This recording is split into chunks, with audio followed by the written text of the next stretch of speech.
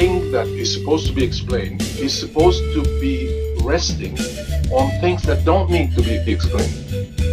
Lots of explanations are really description and restatement of the problem. Hey, humans! Welcome to Demystifying Science, the gathering place of the galaxy's best and brightest. We started the transmission with the words of Dr. Daniel Pauly, a veteran fisheries scientist and French knight who has been asking the hard questions about assumptions that scientists make. Our conversation with Dr. Pauly, like most of our Earthling rendezvous, spanned many topics: ecology, how change is simultaneously difficult yet necessary, the political situation on Earth, and the strange nature of the human animal. Somewhere in there, we even tried to reckon with the non-material aspects of biology, and how futile it is to treat humans as nothing more than a stack of inanimate atoms. But more than anything else, we circled around the tricky question of starting points in science. How can we navigate an explanation if we aren't sure of the phenomenon itself? Like, for example, the Earth's focus on the causal relationship between man-made CO2 and global temperatures. This assumption about carbon dioxide then leads scientists to the conclusion that reducing its emission will ultimately stabilize the climate. But what if Earthlings have made a mistake, and managing carbon dioxide is unnecessary, rather than a sufficient condition for maintaining the well-being of the planet? What if there are other, equally insidious threats to humans and their habitat, like pesticides, industrial waste, single-use plastics, or just overconsumption? But currently, the conversation about carbon dioxide is totalizing. There's only one correct answer, that industrial interventions are necessary to reduce carbon dioxide emissions, and that the planet's climate must be stabilized and prevented from further change. This is one of those cases where getting where you want to go, rather than just getting somewhere, requires more than a mastery of logic. It also requires a careful evaluation of that first assumption. Much like navigating by the North Star, it actually requires knowing the North Star. When our ability to correctly estimate a reliable starting point is compromised, either by time, politics, or belief, it becomes almost impossible to reach a robust conclusion about anything. Whether it's orienteering, fate of the climate, or just what to have for breakfast.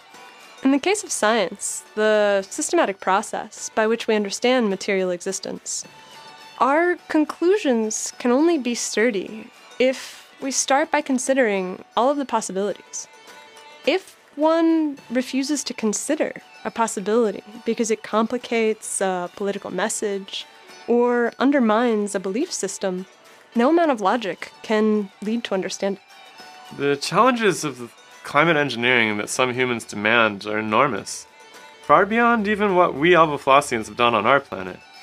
But there are those like Dr. Pauly who believe that it is the right thing to do, especially because a hotter planet will disproportionately affect the Earth's poorest countries.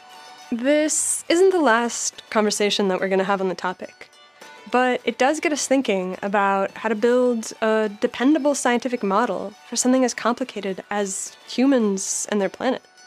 Well, science might not have the last word after all, because it doesn't seem too effective at addressing intangibles like motivation, spirit, and emotion. Yeah, science isn't about to explain why the hurdy-gurdy makes me feel like dancing. And me like sleeping. Anyways, remember to subscribe to the channel on YouTube and leave us a review if you're listening to the audio version. It's the best way to support our ad-free productions and help bring the brightest Earth thinkers out for a chat. Take care, humans. Bye! Bye.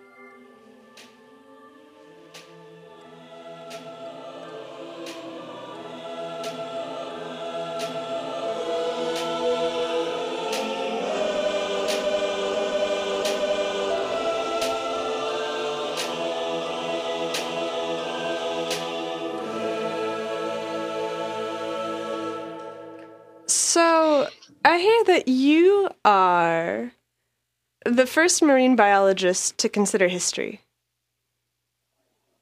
Well, that's. I don't think this is the case. Anything you want to do in marine biology or in biological science is inherently historical, and because of evolution. And I think that lots of people have thought about also history in a narrow sense of what Aristotle or other grand researchers of the past have done. And so they are, for example, the biologist Thomson had written about Aristotle's writing, and I have a little French book about a French biologist who studied Plinius' writing in a Roman author. So I'm not the first marine biologist to look at history, but I have done it throughout my career and consistently, and therefore I'm a little bit associated with this idea more. Yeah. But it sort of seems like the other biologists were looking at the oceans in a different way before you. Like you were bringing a new flavor of metrics to the table. Yeah, this is true. There are many ecologists who wanted, especially in the 80s and 70s and 80s to 90s, who wanted to make their discipline, ecology, marine ecology, more resembling physics more. And physics is characterized by having no real temporal dimension. Lots of physical process work backward in time. Like they're reversible. Like the processes are reversible. Yes, right. And there are lots of models in ecology where the processes are supposed to be reversible. For example, if you overfished a stock, you reduce it. If you fish less, it's supposed to bounce back. Now, this is roughly correct, but not really, because if you, in a process of fishing too hard, if you change the genetic composition of the stocks, it takes a very long time for certain alleles to show up again, or in the same proportion, or a certain part of the ecosystem need very long to recover. For example, a coral reef, if you blast it away, it takes 100, if not 1,000 of years to recover. And so you don't have, whereas the fish can recover very fast. So you don't have this time symmetry. And it was illusory to make fishery science and much of ecology to try to make it more physical, or attempts to make it look like it's physics. And I think this is a passing fashion. And since the transition to the first century, to the 21st century, this is largely overcome. And several papers, of which mine on anecdote and shifting baseline, have contributed to realizing the need to explicitly to consider history explicitly, and a subdiscipline or has emerged. It's called historical marine ecology, that largely goes back to such thoughts, and maybe this paper of mine contributed to it. There are other papers that contributed to it, notably a paper by Jeremy Jackson in Science that showed the effect of overfishing, historically overfishing for hundreds of years, still impacting us. Yeah. So how do you know that a historical account is accurate? Well, we know the converse. For example, if you the study of cod in New England, it was cod in New England was extremely important at the beginning of the settlements there from Europeans, just like they're crucial for Canada. And cod was exploited very strongly by boats based in Boston. They came all the way to Canada, and in fact, the Mi'kmaq language call for American, it's Boston, and so very important. And yet, when you do so-called stock assessment, how many cod are left in the sea, how much cod is left in the sea, people working on this now, they will go back 20 years, 30 years, and assess how much fish is in the sea, how much should be left by the fleet that operate now, and so on. Yet a colleague of mine, his name was Andrew Rosenberg, about 15 years ago, published an estimate of the biomass of the amount of cod that was there in around New England, and it was exploding the graph, where the biomass trend now was in the lower right corner. The estimate from before was in the upper left corner, and the transition is lost in time because people don't reconstruct the data, and any statement about the proper level of cod is completely erroneous if it doesn't take account of what was there before. We have similarly a paper in review right now where we analyze 500 years of cod data from Canada of cod catches, and for 4 centuries. Cod yielded about 150 to 200,000 tons per year of fish, of good food, and of fish. And since 1950, with the trawlers have been brought into the picture, and a new method of fishing, and they have massacred the stock, and the catch rose all the way to 700,000 tons per year, 800,000, but then collapsed. Then this led to the collapse in the 80s with Canada, then banning foreign fleet, and then finishing off the cod in 92, the fishery was closed. And I was, at the time, I was a student in Germany, and I was on a German research vessel in 73, in Labrador and Newfoundland, and we fished. It was an enormous German vessel. We fished enormous quantities of fish, and we were measuring the fish and so on. But it's quite clear to me now, in retrospect, that the scientists that were on board and were showing us what to do, they didn't know what they were doing, and they didn't know what the impact of these methods were. And so the stocks now has moved from millions of tons to about 10,000, 12,000 tons that can be caught. And they still want to fish it, and they still maintain it at such low level.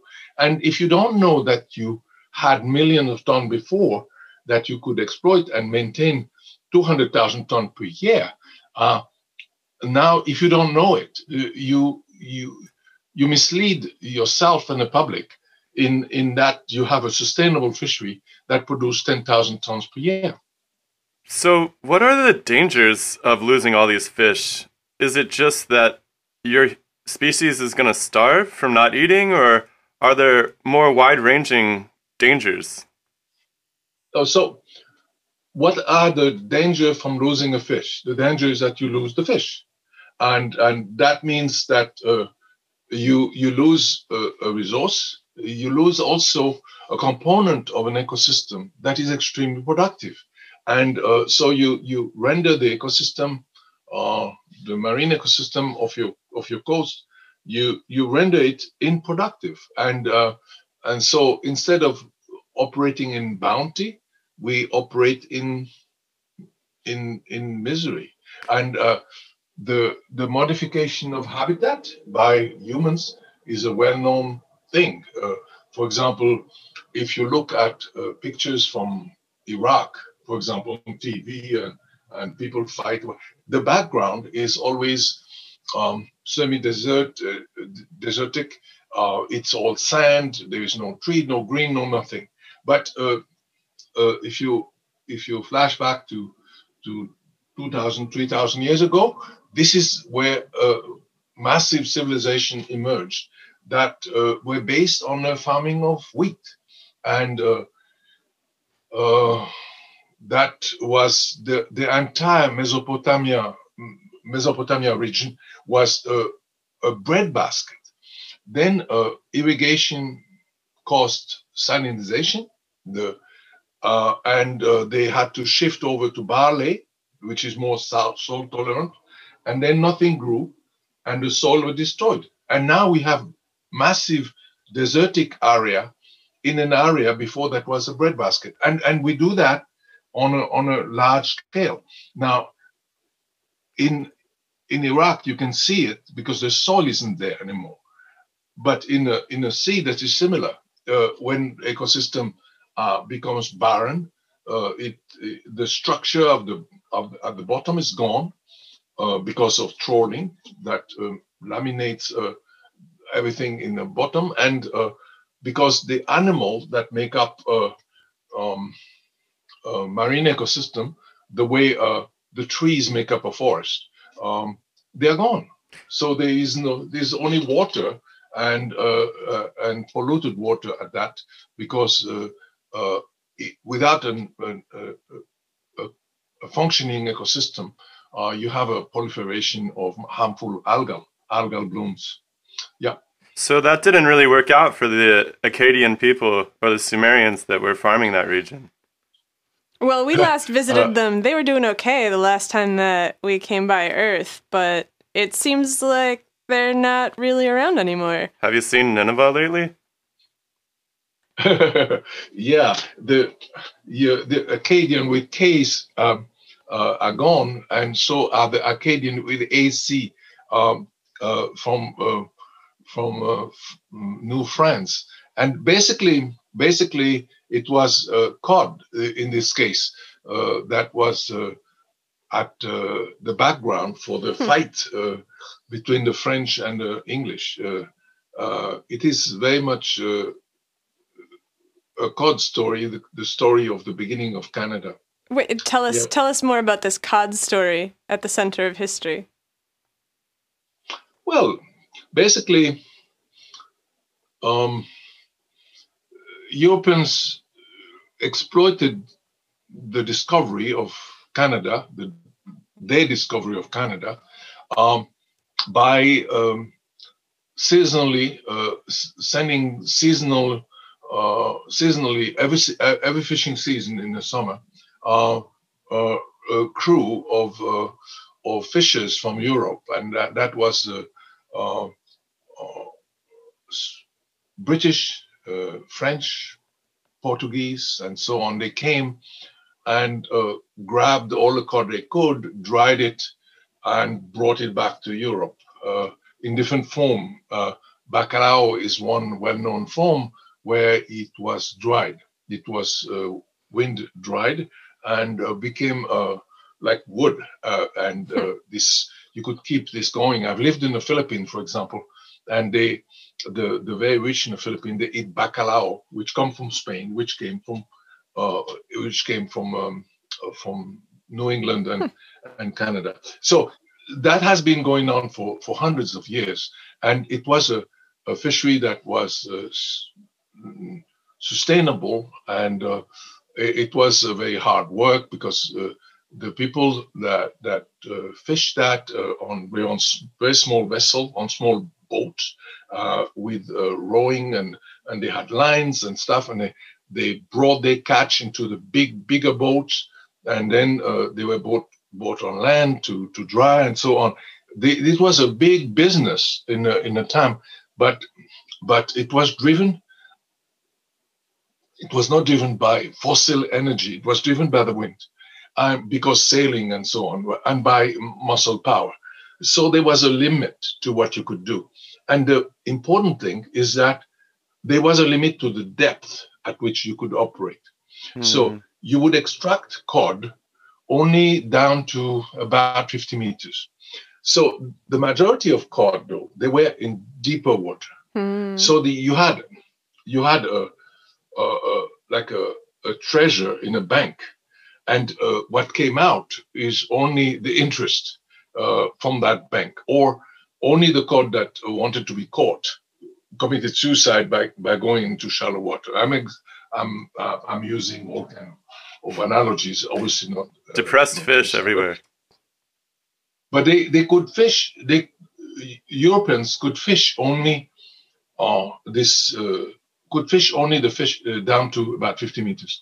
And later, when a local fishery developed, I'm not talking about that of First Nation. A local European fishery developed because settlers had settled in Newfoundland. They used traps, and these traps reach also to 30, 40 meters, the biggest ones. And that maintained the fishery until the late 50s, the early 60s. But in the early 60s, giant trawlers came from Europe. And these giant trawlers don't have the depth limit.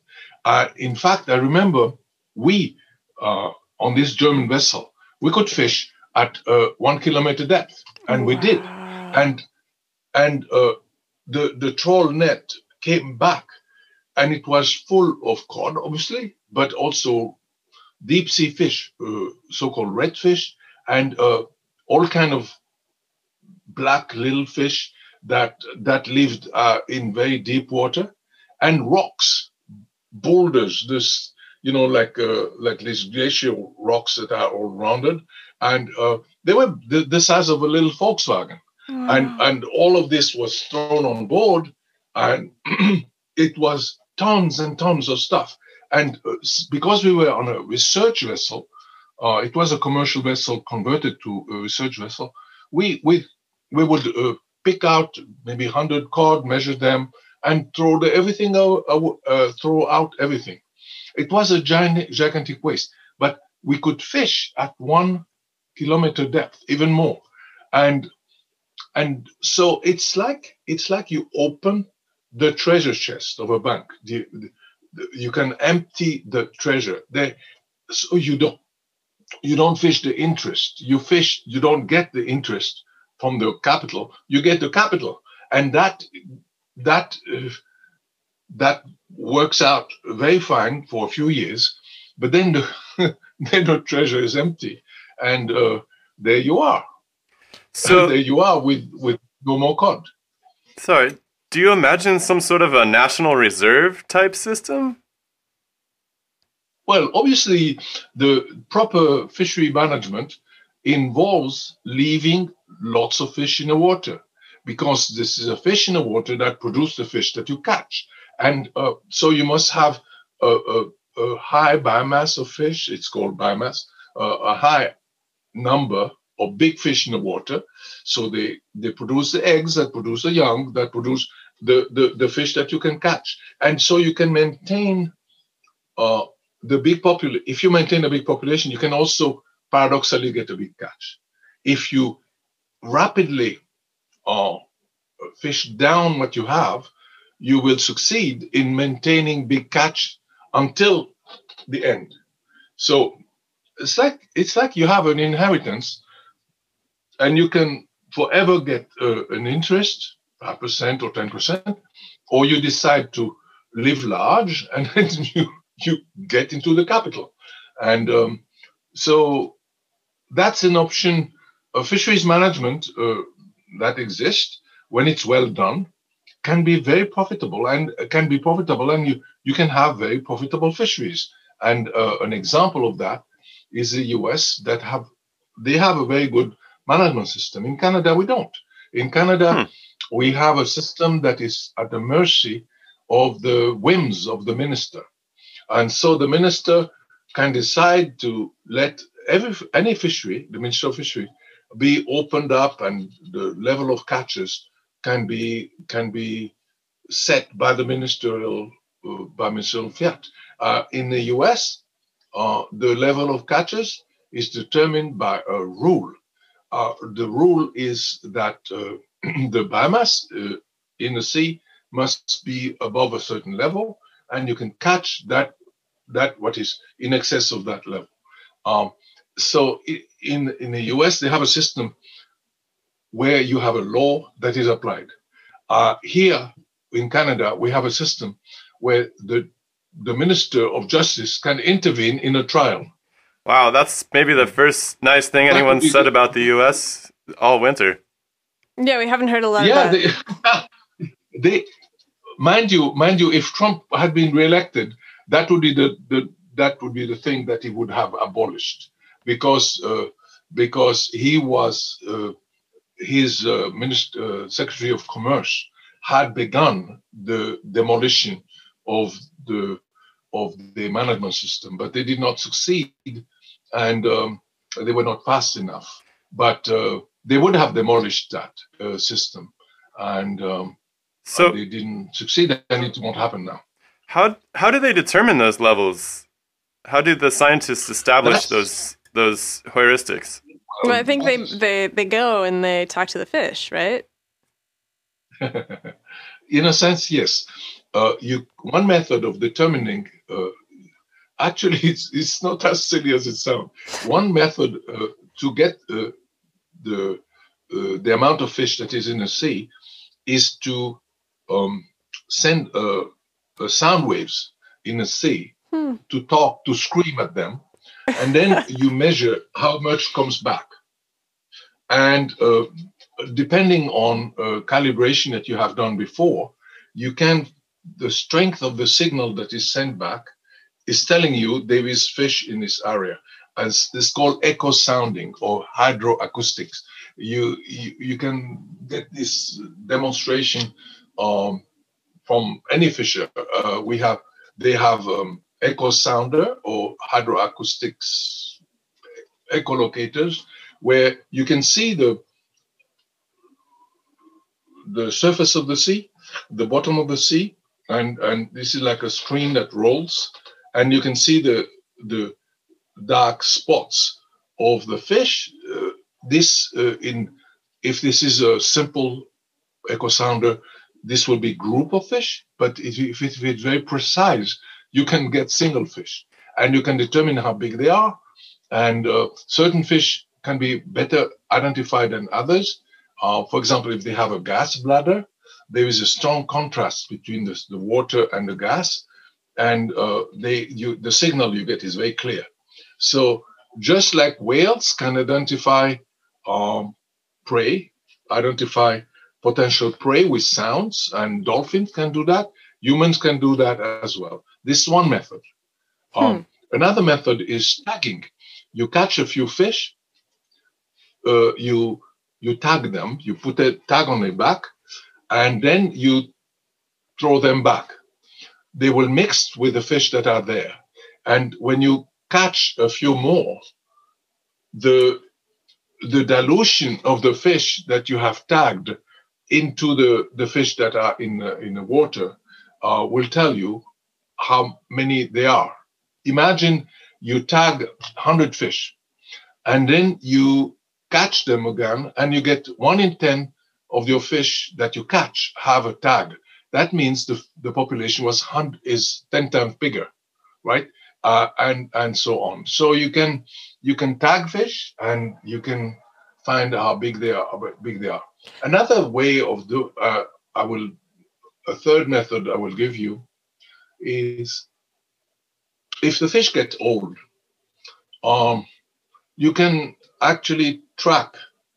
If you catch them, if you catch a few, there will be fewer fish that are 11-year-old compared with 10-year-old, with 9-year-old, and so on. How can you tell that? So if you pardon? How can you tell 9 versus 10 versus 11? Or the age of fish can be determined by looking at the bone. You can look at almost every bone that they have, but in cod, for example, you look at the bone that they have in the inner ear. It's a bone that allows them to tell whether they have to balance themselves. And this bone can be cut, and you will see rings like trees. So if you cut a tree, you will see a ring, winter ring and summer rings, right? You can count them, and you know how old the tree is. You can fish also have annual rings in their bones, and so you can know when you catch a fish, you can know how old it is. And so if you catch a bunch of fish, you will have usually more of that are old than that are new, and that are young, because young fish come and they die gradually. So you can, from the catch composition, you can infer the mortality rate, the mortality rate. And if you have the amount that you catch and the mortality rate, you can infer how big the population is. So it involves a practical component. You have to sample the fish, you have to age them, and then it involves a mathematical component. And lots of fisheries science is actually applied math. So you're making a lot of predictions about what will happen. Well, my question is, the ocean is really big, and you're making these predictions about what will happen or what can happen. How do you know that the fish aren't just getting away from you? If you humans are fishing so close to one place, can't they just go somewhere else? The fish don't go everywhere. It's like the Wilder Basin and Serengeti. They stay in Tanzania. They don't go to Somalia or all the way to Congo and stuff. So the population inhabits a certain area. Well, sort of, but humans don't.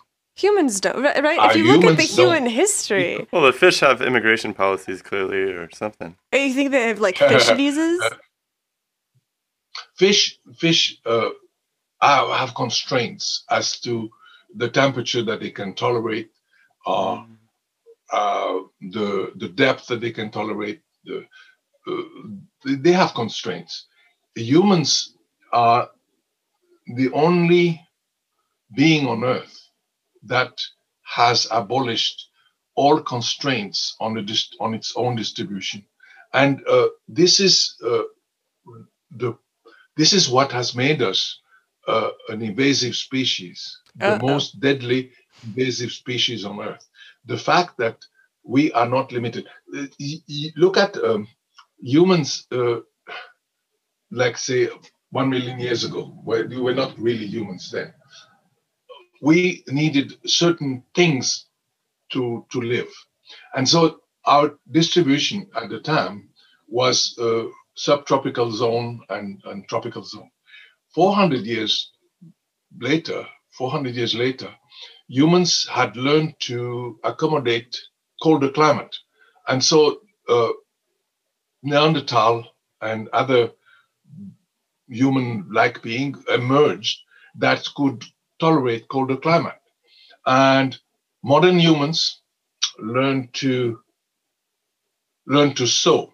The Neanderthal don't have needles in their repertoire, and sewing made it possible to make clothes that would really protect you from the cold. And it became possible to invade even areas like Siberia and in North Asia and North America. And so the emergence of the various Inuit cultures is connected with not only new method of hunting and so on, but the ability to sew. And so each of the invention that we made enable us to live in another habitat. But animals don't make invention; they evolve and evolve to get into new habitat, and that's a process that is much slower. Mm-hmm. Is it possible that animals do invent things, but humans haven't noticed it yet? I'm always curious about this. Oh yeah. For example, spiders. I'm an arachnophore, so it's very difficult for me to talk about it. Have invented, in the course of their evolution, material such as silk, spider silk, more resistant on a per cross-sectional basis than steel. So. But they don't build bridges with it for some reason. For some reason, humans... They do build bridges, but they don't build bridges the size we do. There's no public infrastructure in the spider world. Yes, but there is public infrastructure in the termite world. And termites have invented the way to air conditioning much earlier than us. In other words, if we look at the animal world, we will find lots of invention that we have problems replicating. For example, another one is ants cultivate fungus, the fungi that they eat, and they manage to keep bacteria from eating the cultures. And we also always have problem with parasites, but apparently the ants have way to protect their farming system from bacteria. We don't. So there is a lot to learn from animal technology. And in fact, lots of scientists do that, learn animal technology. But overall, our technology is better than that of all animals. Except that this technology might be our demise. And so I don't know if it is really better, but we will go along with the idea of better technology. Well, this is what's so interesting, right? Because humans have this ability to fish.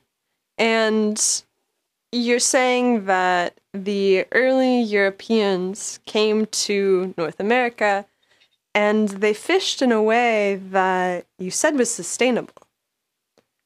And then there was the invention of this new technology, the trawler, which was not sustainable. Did anybody talk about that at the moment? Or did it seem like trawling was totally going to be okay? Trawling was invented in the age of sail in 1400 something in England. And it was always controversial. People always knew that it is a problem.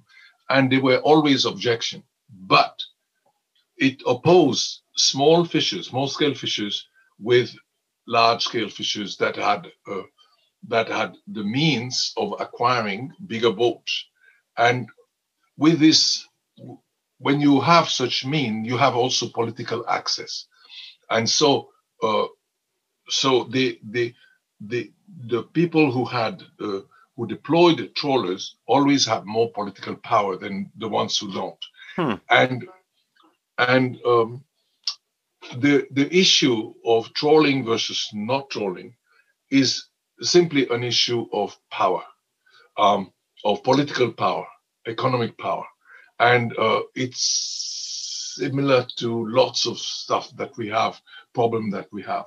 We cannot, the transition of fisheries away from trawling is essentially a political issue, like healthcare, like education, like lots of other issues, the environment.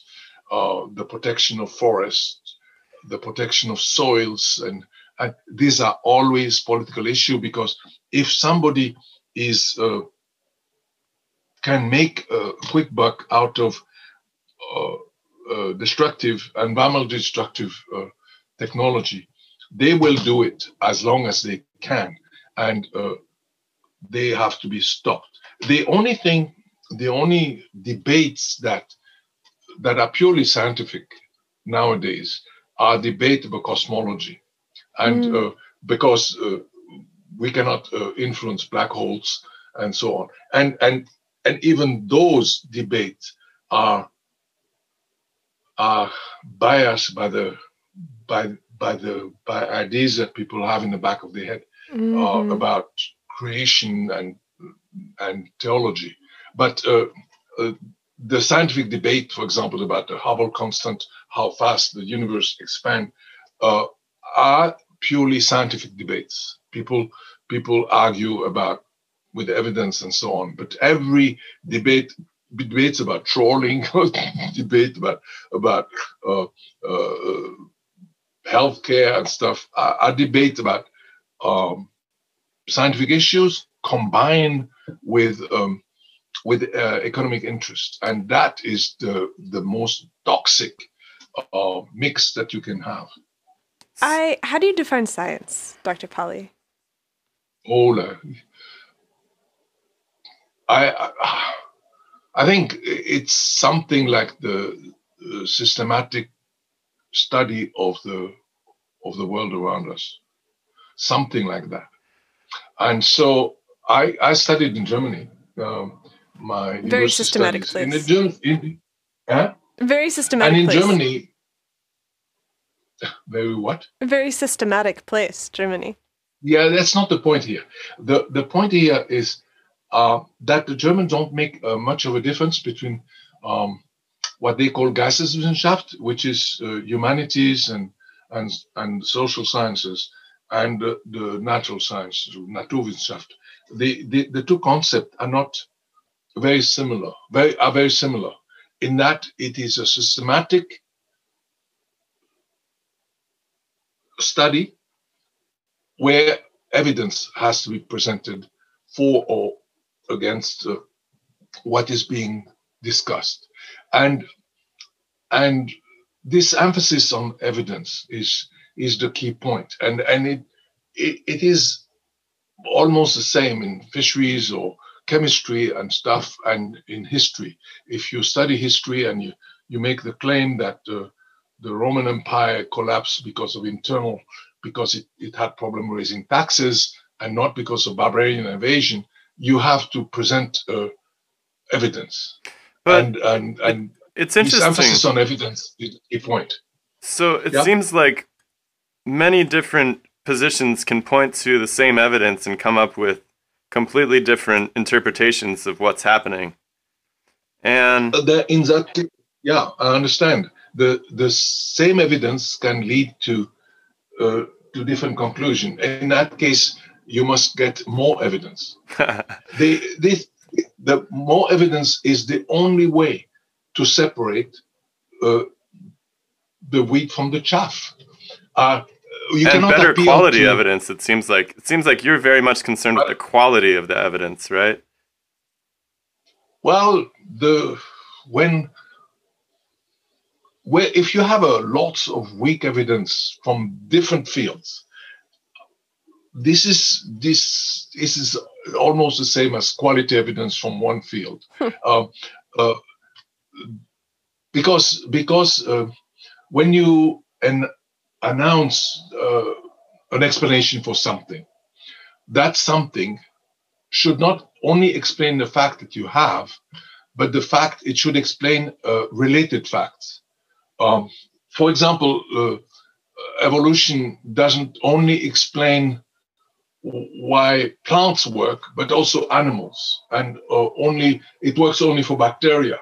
And it was produced at a time when genetics was not known, and not to mention genomics.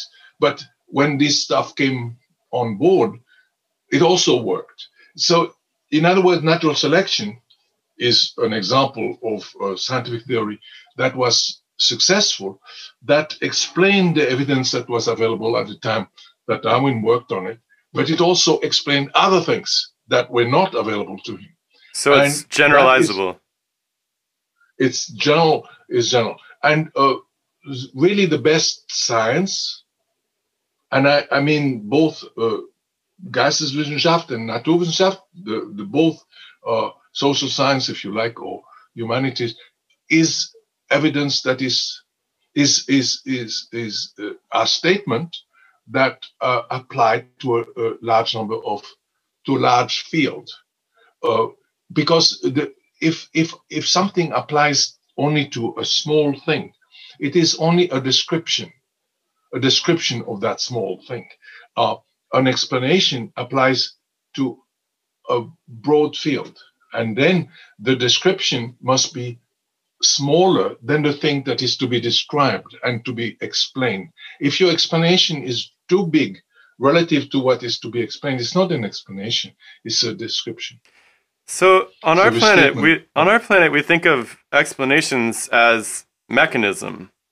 So there has to be a very ordered sequence of cause and effect, whereas a description, something like, like you guys have, say, Newton's laws of gravity, which describe how the planets move, but they don't really explain how the planets move, right?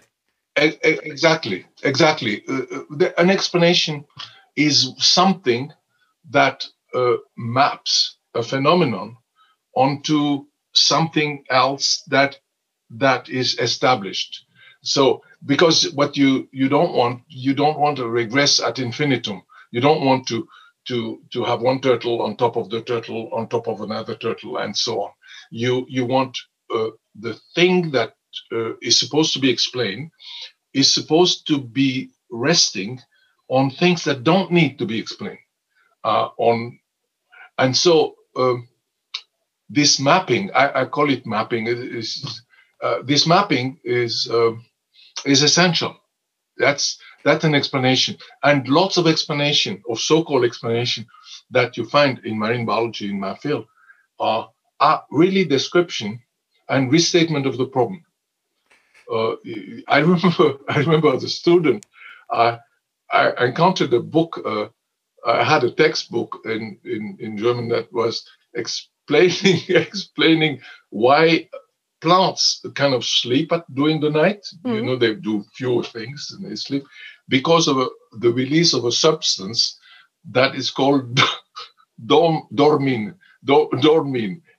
That's from the French word dormir, to sleep. And this was a wonderful example of a stupid non-explanation. It physicalizes it, though, which is probably what the Western scientists were interested in at the time. Yeah, it provides a pseudo explanation that has a technical touch. So yeah. So my question, what's really interesting is that on Earth, it seems like these special interest groups, you talked about the economic and political powers, are able to sort of weaponize these explanations to their own ends. And these non-explanations, too. And non-explanations, descriptions, pseudo-explanations. I'm curious what the future of protecting the actual objective evaluation of your natural world looks like. What are the ways you can imagine of protecting against those sort of tragedies of the commons and profiteering, and what's the future look like? The jury is still out. The jury is still out whether we will make it or not. I just read a nice book that could be described as science fiction, but it's really is not. It's called The Ministry of the Future. This is it's a story that starts 3 years from now about the Paris Accord producing a little agency that is supposed to anticipate how the world, or work toward a world where we don't have global warming, where we have less carbon dioxide emission. And a marvelous woman is hired from Ireland that leads this agency, which is then renamed, has a nickname, like the World Bank has a nickname and so on, the Ministry of the Future. And she manages to convince central bankers of major countries, including China, to produce a currency that is linked to carbon sequestration. And but she managed to do that only because India suffers a heat wave that kills 20 million Indians. Mm. And so that's very realistic, because heat waves are coming. Heat waves have already occurred. One of the first was in France. It killed 20,000 people. And so this book outlines how the world could change toward a world where we don't have global warming. But the price you have to pay is that she had to tolerate in her agency a black op operation that her deputy run, that was using drone to bring down airplanes. Wow. And jet planes, especially jet planes of billionaires flying around the island. Wow. And so you can actually change the world, but it is doubtful. In that book, you see that we will do it harmoniously, that we will do it because we have the better argument. It will depend a lot on accident, on contingency, and therefore it's unpredictable. Basically, I believe that any prediction will be wrong, because it depends on too many things that cannot be evaluated.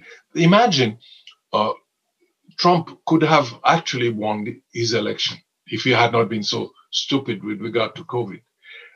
If he had won the election, Paris Agreement would be definitely shot, because he would ignore it for more years and stuff. The Paris Agreement can be revived. Maybe it will spawn a Ministry of the Future. Maybe it will spawn activities. But this possibility, and it is only a possibility, is only possible because that stupid ass Trump has been repudiated by a slim majority, if you like. That is not predictable. This was not predictable, and this was not predicted and not predictable, and so the world the future consists of so many things that people who say this will happen are almost certainly wrong, and therefore we can only hope. And if you want to know the motto that I live by, is that it's not at all this will work and therefore I will do it, but I live by what could happen is so horrible that we must fight against it, irrespective of the chance of the possibility of winning or losing. This is very similar to Churchill in 1940, who said, we will fight the Germans on the beach, we'll fight them everywhere, in the hills, everywhere, all the time. But he didn't know that the Allies would win. He didn't know that the US would shift to helping Britain. It was completely open at the time. It didn't know that Japan would attack the US and the German declared war on the US, which is insane, and the US would come. He didn't know all these things. He didn't know even that Germany would attack the Soviet Union, which is completely insane. But at the time when they had not beaten Britain, and he didn't know any of these things, but he promised to fight. And that's what we can do. This is the only thing that we know, what we're going to do. And so I admire Greta and the other people who fight against climate change. And in my part of the world, I do fight, if I can qualify that, of fighting against overfishing. But I have no idea about whether we would win or not. No idea. It's really interesting to me that in this novel that you just described, there is this really cool idea of incentivizing, let's say, ecological decisions or ethical ecological decisions on a personal level. But what's really interesting is that this single metric of carbon dioxide is singled out, which seems like it leaves the door open to, fishery damage and toxic waste and, let's say, all sorts of other environmental catastrophes that could be going on under the surface. Why do you think that humans are so fixated on this single metric, carbon dioxide? I think we are fixated on carbon dioxide because it's the most important metric. That's one. I think this is the most important one. Methane might be also important in the future, but right now, all but our is it fossil. Hold on. Is it possible that the carbon dioxide, let's say that humans stopped producing all pollutants and kept producing carbon dioxide at the rate that they're producing today? Is it possible that ecosystems would be able to recover sufficiently to mitigate the additional carbon dioxide? Or alternatively, I don't think so. If you get rid of all the carbon dioxide, let's say magically in the next century, you get rid of all the carbon dioxide, but you still have the polluting industry. You still have all of the other inputs. Do you think that ecosystems would recover? Pesticides, yeah. I hear you, but the effort to turn around energy production, which is centered around the burning of fossil fuel and carbon dioxide emission, this effort will be so big, and the electrification of our energy system should have as a byproduct that certain things will be also sorted out. But I must admit that in that book, for example, the ocean are not mentioned, and it is assumed it is either because the author didn't want to open a can of worms, or because he thought that the ocean would pay the price. Because anyway, but yeah, that's exactly what I'm talking. That's exactly it. It seems like there's a lot of, if you focus only on one metric, and we know that the carbon dioxide on Earth has gone through the roof in the past without the humans around, and it'll probably go through the roof again, and it'll sink back down, and the ferns will sop it up. No, that's not the way to look at it. That's not the way to look at it, because that metric is directly connected with temperature, and the temperature is directly connected with survival of lots of species. But so the temperature has been varying a lot, right, throughout the history of the planet. Yeah, and so has the biodiversity of the planet. And if you increase the carbon dioxide in the atmosphere, you can get a mass extinction. And that's what we're getting. This is what we are getting into. So this metric is not measuring something else. You call it a metric. I think it's wrong. It's not a measure of something else. It is itself bad. We use GDP. We use it to measure well-being, wealth, and so on. And it is a bad metric. This is because it is a bad metric because it doesn't describe what the real thing that happens, which is how the majority of population partakes in the economy. But carbon dioxide is not a metric. It's not a measure of something else. It is itself bad. And so I don't agree that doing that metric, reducing carbon dioxide alone, wouldn't be the thing to do. It is the thing to do because the political power of the fossil industry is so immense that if it were broken, the issues of fisheries would be easily settled. Basically, you can break this issue of carbon dioxide emission by polluting industry. You only through a political change that is massive and would involve lots of people, the majority of population on Earth. And if we succeed in that, the other stuff is easy to solve. But because it's not a metric. So what you're saying is that carbon dioxide needs to be mitigated because it is a readout for energy systems that burn things to provide. Fossil fuel, yes. Or biochar, or whatever it is that people choose to burn. But basically, humans have been combusting things for a really, really, really long time. And if humans can figure out how to power their civilization without burning things, then a lot of problems get solved.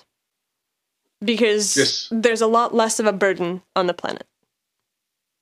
I should add that I was getting worried as I read the book that population never got mentioned. And then it got mentioned near the end. Because the democratic, with small d, change that would be necessary to shift over to a decentralized electricity-based world civilization, these democratic changes would change also the population, the standing of women in all cultures, and that change status should be that every woman can control how many children she wants to have, independently of her husband or whatever man. That is a crucial element of our survival. That woman can make a decision of every children they want to have. But by the way, I'm the first of 8 children. My mother didn't want any of us. Aww. She loved us all, but she didn't want any of us. She was a victim of a policy, a natalist policy that France had that prevented women from being able to regulate the number of children they had. And it is assumed, this is probably not correct, that democratization would lead to reduction of the number of children that people have. It probably is true, but I would at all mind if public service announcement were done, especially in rich countries, to have fewer children.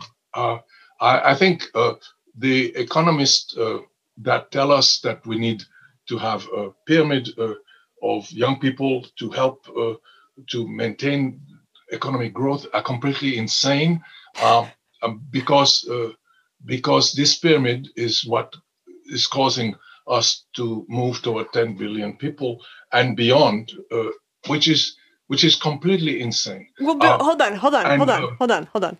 Before we go to the insanity of demographics on Earth, I want to finish with this question of carbon dioxide. So we settled that there is a good reason to point to carbon dioxide as a necessary metric to deal with, or a necessary... As like an output marker for industrial control, let's say, over the general operation. It's not a marker. It is the thing. It is the not a thing. marker. Well, it's one of the things, right? I mean, we have pesticides, we have nuclear. it's Well, main hold thing. on. It's different. Because It's- carbon it's- dioxide is it's from not- burning, from fossil fuels, right? So, No, I like understand. construction, I the under- construction industry is like 20% of emissions on Earth, right? So, anytime you build a building, you have to make cement, and making concrete is really energetically expensive. I Okay. understand it's threatening and on its own level, but Okay. it's also a marker. Hold right? on. Let me make this presentation. It is being used as a marker for doing other stuff. So, we interviewed someone who studies solar geoengineering. Do you know what this is, Dr. Polly? Yeah, sure, I do. Yeah, exactly. Your reaction says everything. So, what Well- is happening is that carbon dioxide is being used to justify this sort of technological development that humans can't possibly know the outcome to. Well, the solar geoengineering, people who, if that's what you mean, or propose to prevent sun rays to all sun rays to reach the Earth by releasing particles. This is also dealt with in the book. I think it is crazy. Did you write this book? Because, pardon? I said, did you write Did this I book? write it? Yeah, is this your book? No, I didn't write it. Okay. But I was really impressed by it.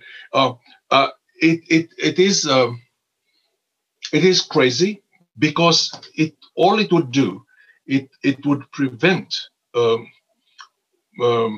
warming, but it would not prevent carbon dioxide to pile up, and it would go acidific. It would continue the acidification process, and basically it would remove the incentive to actually generate less carbon. And our civilization would then be at the mercy of the continued insulation of this provided by these particles that we would produce, and that is a sure thing to ensure a quick catastrophe a few decades down the line. I think this scheme has, which would sacrifice the ocean, the world ocean, that is one thing, but are completely insane, and they are a result of consideration like how can we prevent the changes from affecting the fossil fuel industry. And basically the fossil fuel industry and the industries that generate lots of carbon dioxide, like the construction industry, they have to change. And if they don't change, trying to prevent sun rays from reaching the Earth so they can continue to emit is completely insane. But the people are so twisted by the belief that things have to continue to be done the way they were done before. That is a real problem. And if our civilization commits suicide, that is going to be it. That's going to be that way. So let's say that you humans figure out how to completely abridge your carbon output. Will that fix the oceans? If we continue to fish the same way, certainly not. If we continue to use them for dumping plastics, certainly not. It is a necessary condition, not a sufficient condition. And basically, all of this, that what we're talking about, are all necessary conditions. They are not sufficient conditions. I love that. Sufficient condition. The sufficient condition are the finishing touch. For example, if we lick that problem of carbon dioxide, we will have some people would propose that we go for nuclear energy, and there is various opinion about that, and then we will have to deal with that also. But without fixing the main problem, we cannot fix any other problem. And if this global warming continues, the big issue is that you can maintain the inequality of access to resources only through violence. That is, we have problem with water, we have problem with food. We will have problem with food, and because harvests depend on the monsoon in South Asia, and the monsoon will go down the drain one of these years, and there are billions of people that will be affected, and that is the time at which the option of going fascist open itself for the big rich countries. The US is a case in point. It is at the edge of turning into a fascist country. And I've lived a long time in Germany. I know what I'm talking about. And the people who are affected mostly by this global warming thing are people of color. And they will have to be accommodated as Bangladesh, for example, is flooded, and they will have to find homes.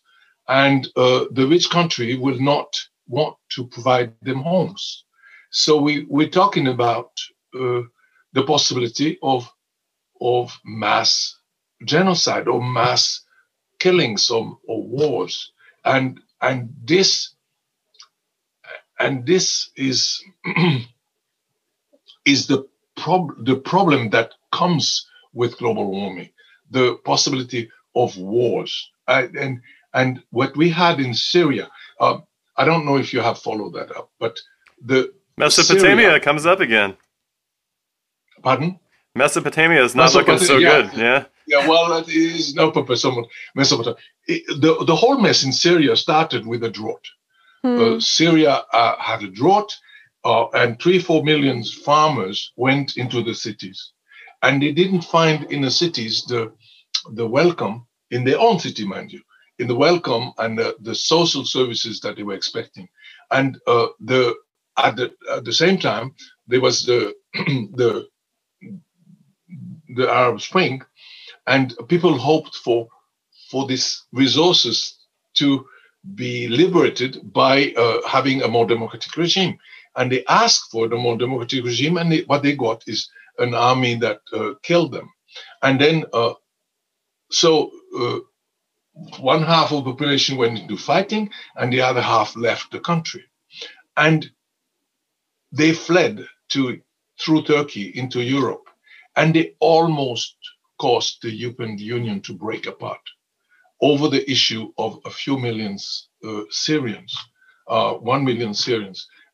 They almost called it, because Germany accepted them, some other countries did not. Semi-fascist regime like we have now in Hungary. And the law in the European Union is that refugees should be distributed evenly. And Germany did accept a huge number of refugees, and a Nazi party re-emerged because of that in Germany, a fascist kind of group. That is likely to be the case. Trump was fighting, the main thing with Trump was immigrant control, immigrant mistreatment. That was the thing. People of color in general, but immigrants specifically. What do you think will happen when we have millions and millions and millions of people coming because of drought, coming because of climate change in general, of their country being flooded? Well, so this is the question that I have. This is the question that I have. The version of the world where there are millions of migrants that need to be accepted into other countries is very much a real event. And the fact that they're not being accepted into these countries very smoothly is also a very real event. Humans are really struggling with this right now. But on a long enough time scale, climate change is inevitable, right? Like, let's say there's no carbon dioxide. Let's say carbon dioxide is mitigated. The climate will still change. You don't solve this problem by getting rid of carbon dioxide. It's changed on every planet we've looked at so far. I mean, Antarctica has had ginkgo and palms growing on it, right? You're dealing here with a guy who would read science fiction, and our civilization emerged about 10,000 years ago in the Middle East. That was cooler than now, and it emerged in a period of history of the evolution of the Earth that was specific, and it was not too hot, not too warm, Goldilocks kind of thing. Mm-hmm. We have the possibility, forget about climate change now, the emission like crazy. We could stabilize the climate at the level we want and at the level we need. So I don't know what you have encountered on other planets, but we could stabilize the climate at the level that we want. So I don't buy that the climate would change anyway, because we could, again, technically, we could prevent further change. How? Do you think that carbon dioxide is the only factor that leads to climate change? Wait, I want to know how you're going to prevent change. These are two questions. Well, certainly we can. Imagine if we can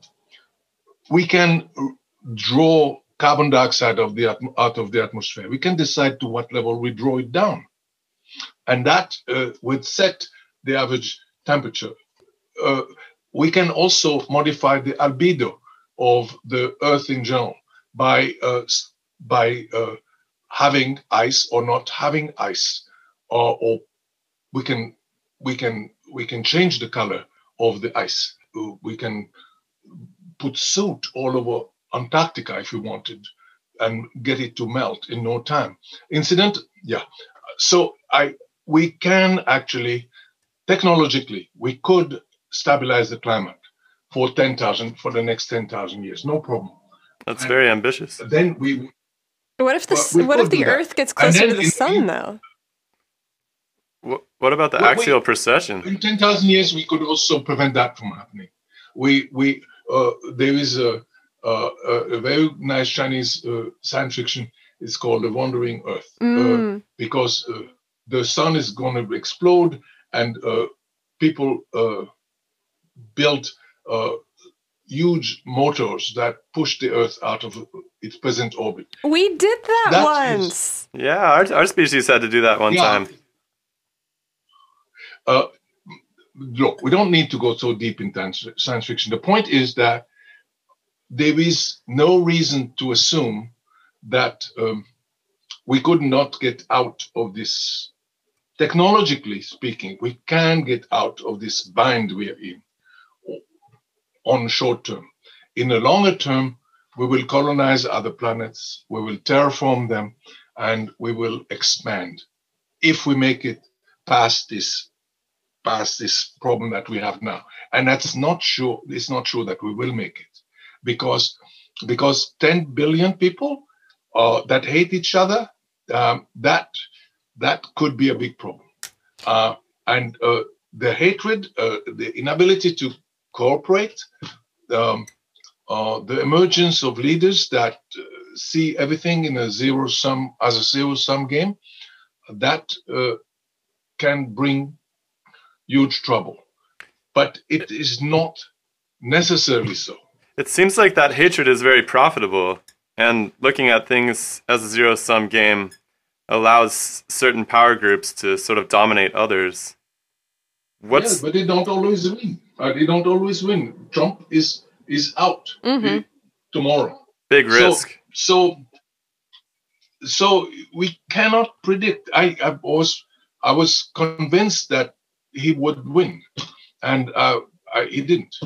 So we don't know, and therefore we have to fight for what is right, for what we think is right, and let the ship come down.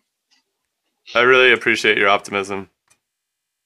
And I'm not optimistic. I'm not optimistic. Well, it seems like you believe in fighting. That's more optimistic than, let's say. That's right. That's right. I'm militant, not so much optimistic. I frankly, I think that these categories, optimistic, pessimistic, don't mean anything. If I go back to the Churchill analogy, the issue was not, are you optimistic or pessimistic with regard to the survival of British Isles against the German Oslo? No. The question was, are we going to fight or not? That was the issue. And I think that is the only way you can tackle this problem. The optimistic versus pessimistic question is, well, in your case, since you come from another planet, you can afford to do that. You can afford to look at the Earth and say, well, it might work, it might not work. But we cannot. We cannot, because we are in it. So the issue for us is not whether we're going to make it or not. The issue is what we're going to do. Well, so the question is, do you fight for keeping things as they are, or do you fight for being resilient to change? Being resilient to change doesn't mean anything to me. There are things that are happening that I don't like, and I fight against them. I don't know what being resilient to change means, and I suspect that it means nothing. I think that what it means is, like, you're saying that there's all of this nationalism. You're saying that there's all of this hatred and violence on Earth. And that, to me, seems like it comes from not wanting things to change. Well, you don't want things to change into a fascist regime, probably. Well, I think that people are violent because they want their regimes to be maintained, right? I mean, this whole thing with nationalism emerging and European nationalism and the migrant crisis, people in Europe wanted Europe to stay a certain way. People are afraid to change. Sometimes people indeed are afraid to change and are afraid to change it. But sometimes people can handle change if they can see the point. And the point is to make that visible, because some things cannot go on. And again, I lived a long time in Germany, and I came to that country in '63, and I met lots of people whose life had been shaped by Nazism, by the 12 years that Hitler was in power. And some of them were still dreaming of him. They were still Nazi at heart. And many of them, most of them had understood that it was wrong. And basically we have to do that. We have to fight the good fight, and that's pro bono contra malum. You have to pick out things that are good and then work against the things that are no good. This is almost trivial. This is at the base of the morality of every culture. In a culture, you should not lie, you should not steal things, and you should not kill your neighbor. There is not one culture that says that you should do that. So basically, we have to draw on the roots of culture, which is what enables us to live together, and you get out of the zero-sum game. It's interesting that the Department of Defense doesn't seem to live up to that culture. Or let's say the criminal justice system, or, it seems like there's times the IRS likes to steal, criminal justice system likes to kill people. Yeah, but they do that, but we assess them by the criteria that I mentioned. In other words, when the criminal justice system does what it does, too many First Nation are killed by the Royal Canadian Mounted Police. We use that criterion that I mentioned to criticize them. And we don't say they do whatever they want, and we let them. Similarly, armies in the West, at least, are held to certain standard. Since the creation of the Red Cross, armies are not supposed to kill their prisoners. And in the US, for example, against Trump was criticized for pardoning killers American soldiers that had killed civilians in Iraq. Now that implies that at least in the U.S. Army there are mechanisms to punish soldiers that are killing civilians. That was totally inconceivable 2 centuries ago. Yeah. Totally inconceivable, because so you do not say there is no progress. Martin Luther King, we had Martin Luther King yesterday. The arc of justice bends, the arc of history bends toward justice. That we can see that the circle of empathy that sometimes is evoked. It broadens and includes more and more people of different belief and collaboration. 100 years ago, I could not, with my skin color, have taught at UBC. And in fact, I would not. The circle of empathy includes even characters like you now, right? It constantly expands. But my fur is so nice. It does look very good. But I don't know. I mean, humans are they're very resistant to change, and none of these things have happened easily or quietly. People have pushed for change. Yeah. Nobody says that that it is easy, but specifically, I'm French, but my father was African American, and 250 years ago, a while ago, my ancestors were slaves in U.S. plantation, and anybody who says that there is no social progress, I think it's not very nice, because it says that there is no difference between my situation as professor at UBC and that of my ancestors in the deep south of the United States is the same. There's been no change. Well, that's stupid, obviously. And you, the brown one, you are a female of whatever species you belong to. Females, humans, didn't have the right to be. My mother got the right to have an account, a bank account, only in the 60s, or 70s, in France, and that is also the arc. Yeah, that's true. The progress takes a long time, if any progress. But I think there is something like progress.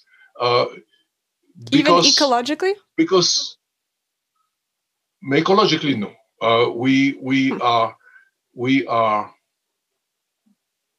Biodiversity on Earth is in great danger.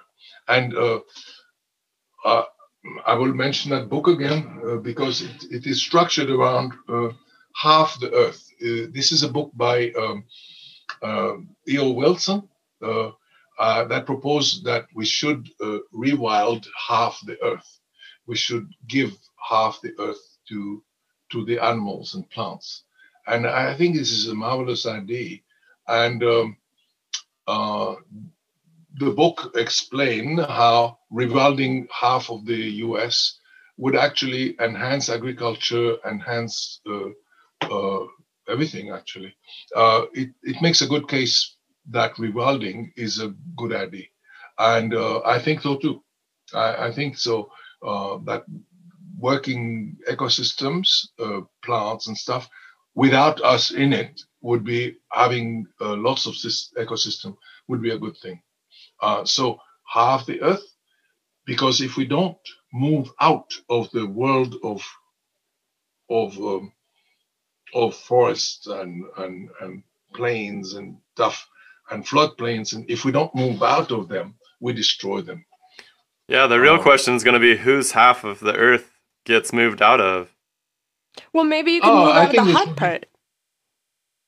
It should be fractal. It should be in all ecosystem half, because obviously if all Indians have to go so the India can be rewilded, that's not right and not fair. It has to be fractal, and we have a similar problem when we try to create national parks or marine protected areas. They must not be out there in the middle of the ocean. They must be everywhere. It's going to be fractal as well, or it's not going to work. You know, what's really interesting to me is you made a really good case for there really is all this amazing progress on Earth. The humans the idea of human rights is a relatively modern conception. Yeah. But what's really scary if you look at history going all the way back to Mesopotamia and the droughts and the climate change is that these ecological issues actually, like you say, can lead to wars, and very quickly without let's say a government or these sort of international cooperation, you lose human rights, right? Those are some of the first things that are going to disappear. And so all of this progress, in some sense, is very much hinging upon the health of your local environment, your ecology. And the continuation of the civilization, right? Because if civilization and your democracy, because if you look at the Nazi, they were negating 2,000 years of societal progress, because they abolished all that we knew about how we live together. And but again, they were beaten, and immediate after World War II, there was an outburst of democratization that was global, and the working class in many countries was drawn into 30 years of economic progress. The middle class in the US was produced. In Germany, they had a so-called Wirtschaftswunder, an economic miracle. In France, it was called les 30 Glorieuses, the glorious 30 years, because misery was extirpated out of France in the 30 years after the World War. And the colonial empires, which were unjust and violent and racist, the colonial empire of France and Britain and Portugal, they broke down in the 60s, especially in the 60s. So you can tell the World War II, the beating of that beast that fascism was, led to a democratization, a wave of democratization that and progress, and the creation of the United Nations Declaration of Human Rights, and so on. And you cannot tell. I cannot tell the age in your species, but maybe you're too young to have experienced the regression that started in the 80s with the election of Reagan in the US and Thatcher in the UK. That all these achievements were intellectually and in practice turned back, and from the early 80s on, the relative standing of the working class as a whole, and the rich people became worse and worse and worse, starting in the early 80s. And so from the early 80s on, all benefit from increased productivity went to the very rich, and that is one reason why we have this drift to the right now, because we don't, the workers, the poor people, actually don't get the benefit of the increased productivity of the society in which we live. Why do you think that pushes people to the right, though? Because isn't the left? Because it is conceptually difficult to conceive your economy as one that is designed to rob you, and it's easier to conceive the fault for your problem of being in other people. Basically, I would say, that's going to sound stupid, but they would say we are too dumb to understand what is being done to us, and most people, and we are being screwed by our economic system, but we don't see it. And all we do is react to hot button issues that are presented to us. This is the immigrants. This is the people of color. This is the Jews. This is this and that, and we have whole habits of reacting to these things. India has Hindu nationalism. Can you imagine such crap? So you're basically saying that people aren't voting in their own interests; they're just voting emotionally. Very much against their own interest, and it began in the 80s because people forgot what the war meant, what fascism is, and where it came from. They had learned it, but they unlearned it. Hold on. I think that in the 80s, there was also this emergence of the idea of this Malthusian dynamics. Do you know that book, that Limits to Growth? Yeah, sure, I know. And I know lots of people who have participated in it and stuff, the Club of Rome. And basically, this was intellectual scientists who did that. And they had zero effect on the population as a whole. Basically, the 80s was the beginning of a rightward drift, in which Thatcher, for example, the Prime Minister in England, said there is no such thing as society. There is only private interest that is that manifests itself. The fetishization of the market as solving everything. The Milton Friedman, the Chicago School of Economics, all of this manifestation was the pushing back the role of the state as a distributing mechanism. That happened throughout the West. But don't you think this has to do with this ecological awareness too? Where there was all of the sudden this idea that came back that there were limits to the planet and there are too many people. And the fact that there are too many, you don't think that has anything to do with it? These are all intellectual epiphenomena. Obviously, these things are true, what you're saying.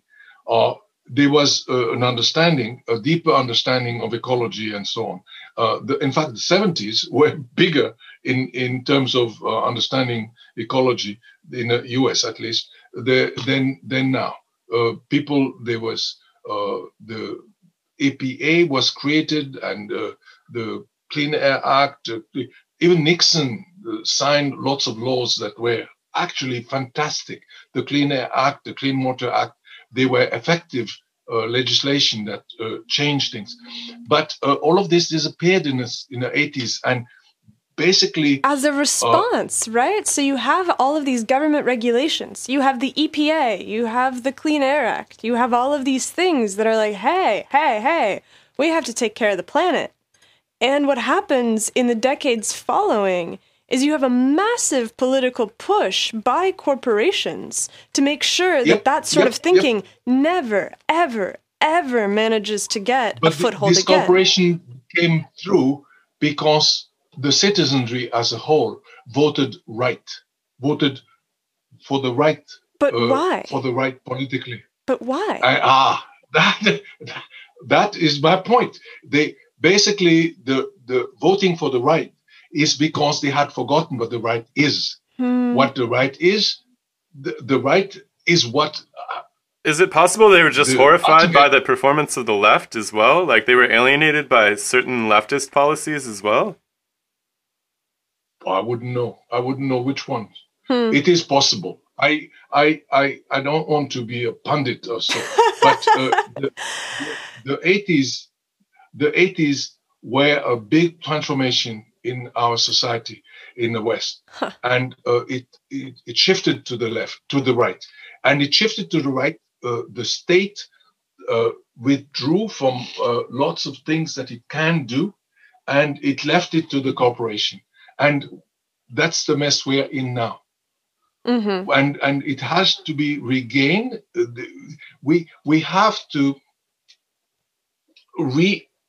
re-establish the legitimacy of government as an agent of change, as a positive agent of change, and because governments are nothing but the expression of our collective will to live together, and government. And they express the corporate will to make money, right? Too. No, I mean, that is what they have succeeded in convincing us of. That's the corruption. That government is the place that where the people who want to rob you, to steal stuff from you, to do you harm, are gathered. But I propose the alternative, that government is the only place where we can, as a collective of millions of people, we can put our agency to use, because we cannot change things by acting individually. If we want to have agency and change our health system or our industrial production system, we have to involve government, because it is an expression of what we want if we live in a democracy. But we must not elect then people who use the government to sell it to corporation. And we have been, too many people have elect idiots because they don't care. But no one can get elected if they don't have corporate sponsors. It costs too much money. It costs too much money. It's not true. It's not true. But this demonization of government in Western democracies is one reason why we have bad government.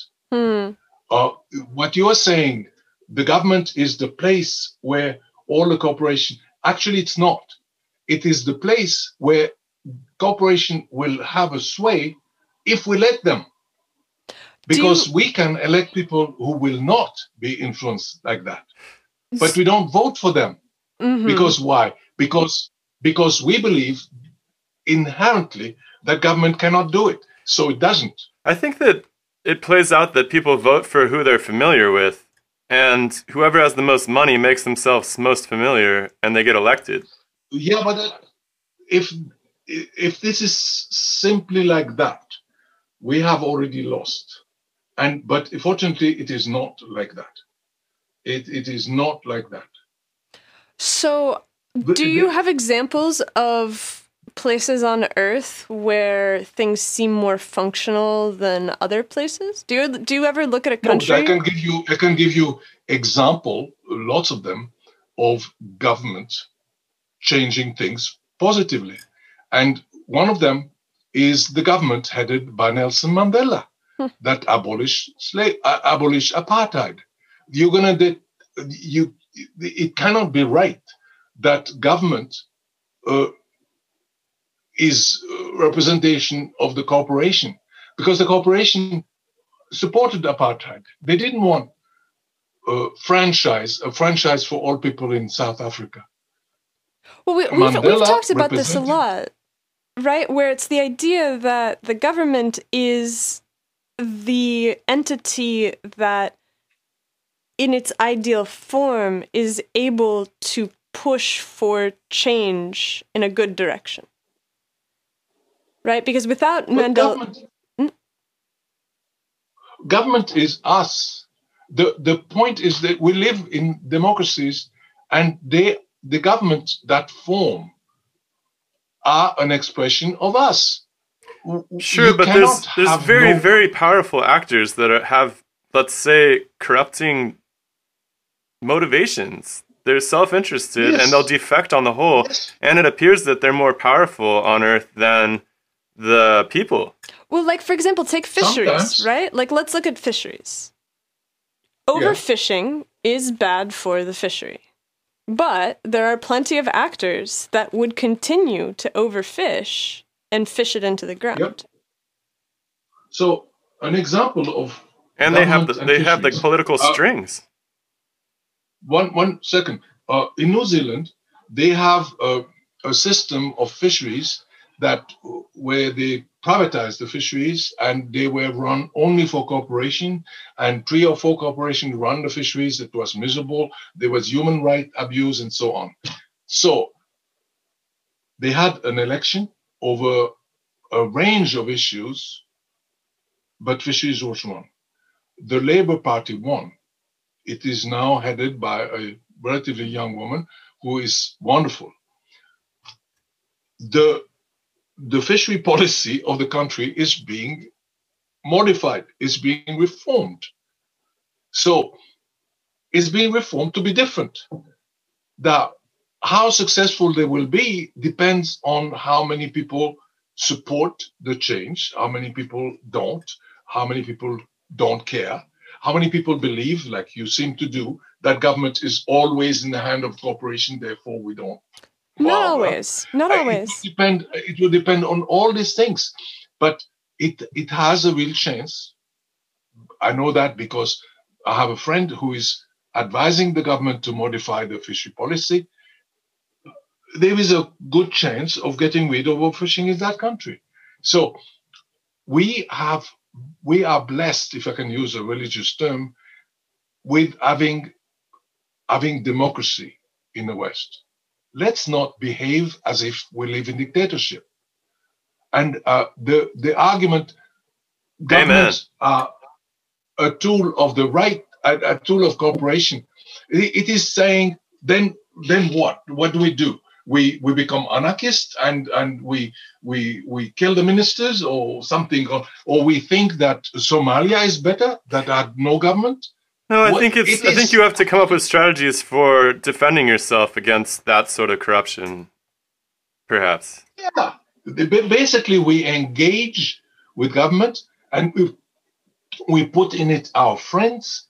They become. I have a previous my outreach person, the journalist that worked for us. He now is a liberal writer. He's a writer for Liberal MP. He's not a crook. He's not yet, at least. Not a crook. We'll see. Abandoning government to the right wing, to the corporation. It has been done. It is being done, but it is a strategy to kind of lose everything. Mm-hmm. Well, this is the same. I see this as sort of what we came to earlier, which is that mitigating carbon dioxide is the basis upon which a more stable environmental policy can be built. And here it's mitigating corporate influence in government so that people actually have the ability to pull on these levers. Because if you don't have the ability to pull on the lever because someone is holding it down, then right-wing nationalism is the only possible outcome. Yep, exactly. Well, I'm Well, that wraps everything up then. Problem solved. Dr. Polly, we've taken so much of your time. You have. We really appreciate your ideas and discussion. Thank you so much. You're welcome. Just for information, is this being recorded or who listened? We've been publishing them on Earth. I'm not sure when this episode will go up. It takes a while, as you can imagine, to get all of the transmissions to Earth. We're on our way towards your solar system, but, you know, it's going kind of slow. Okay. But, yeah, Okay. we'll keep you posted. Inform me when something becomes available, and my outreach person will be in touch. As they say in Hollywood, my people will talk to your people.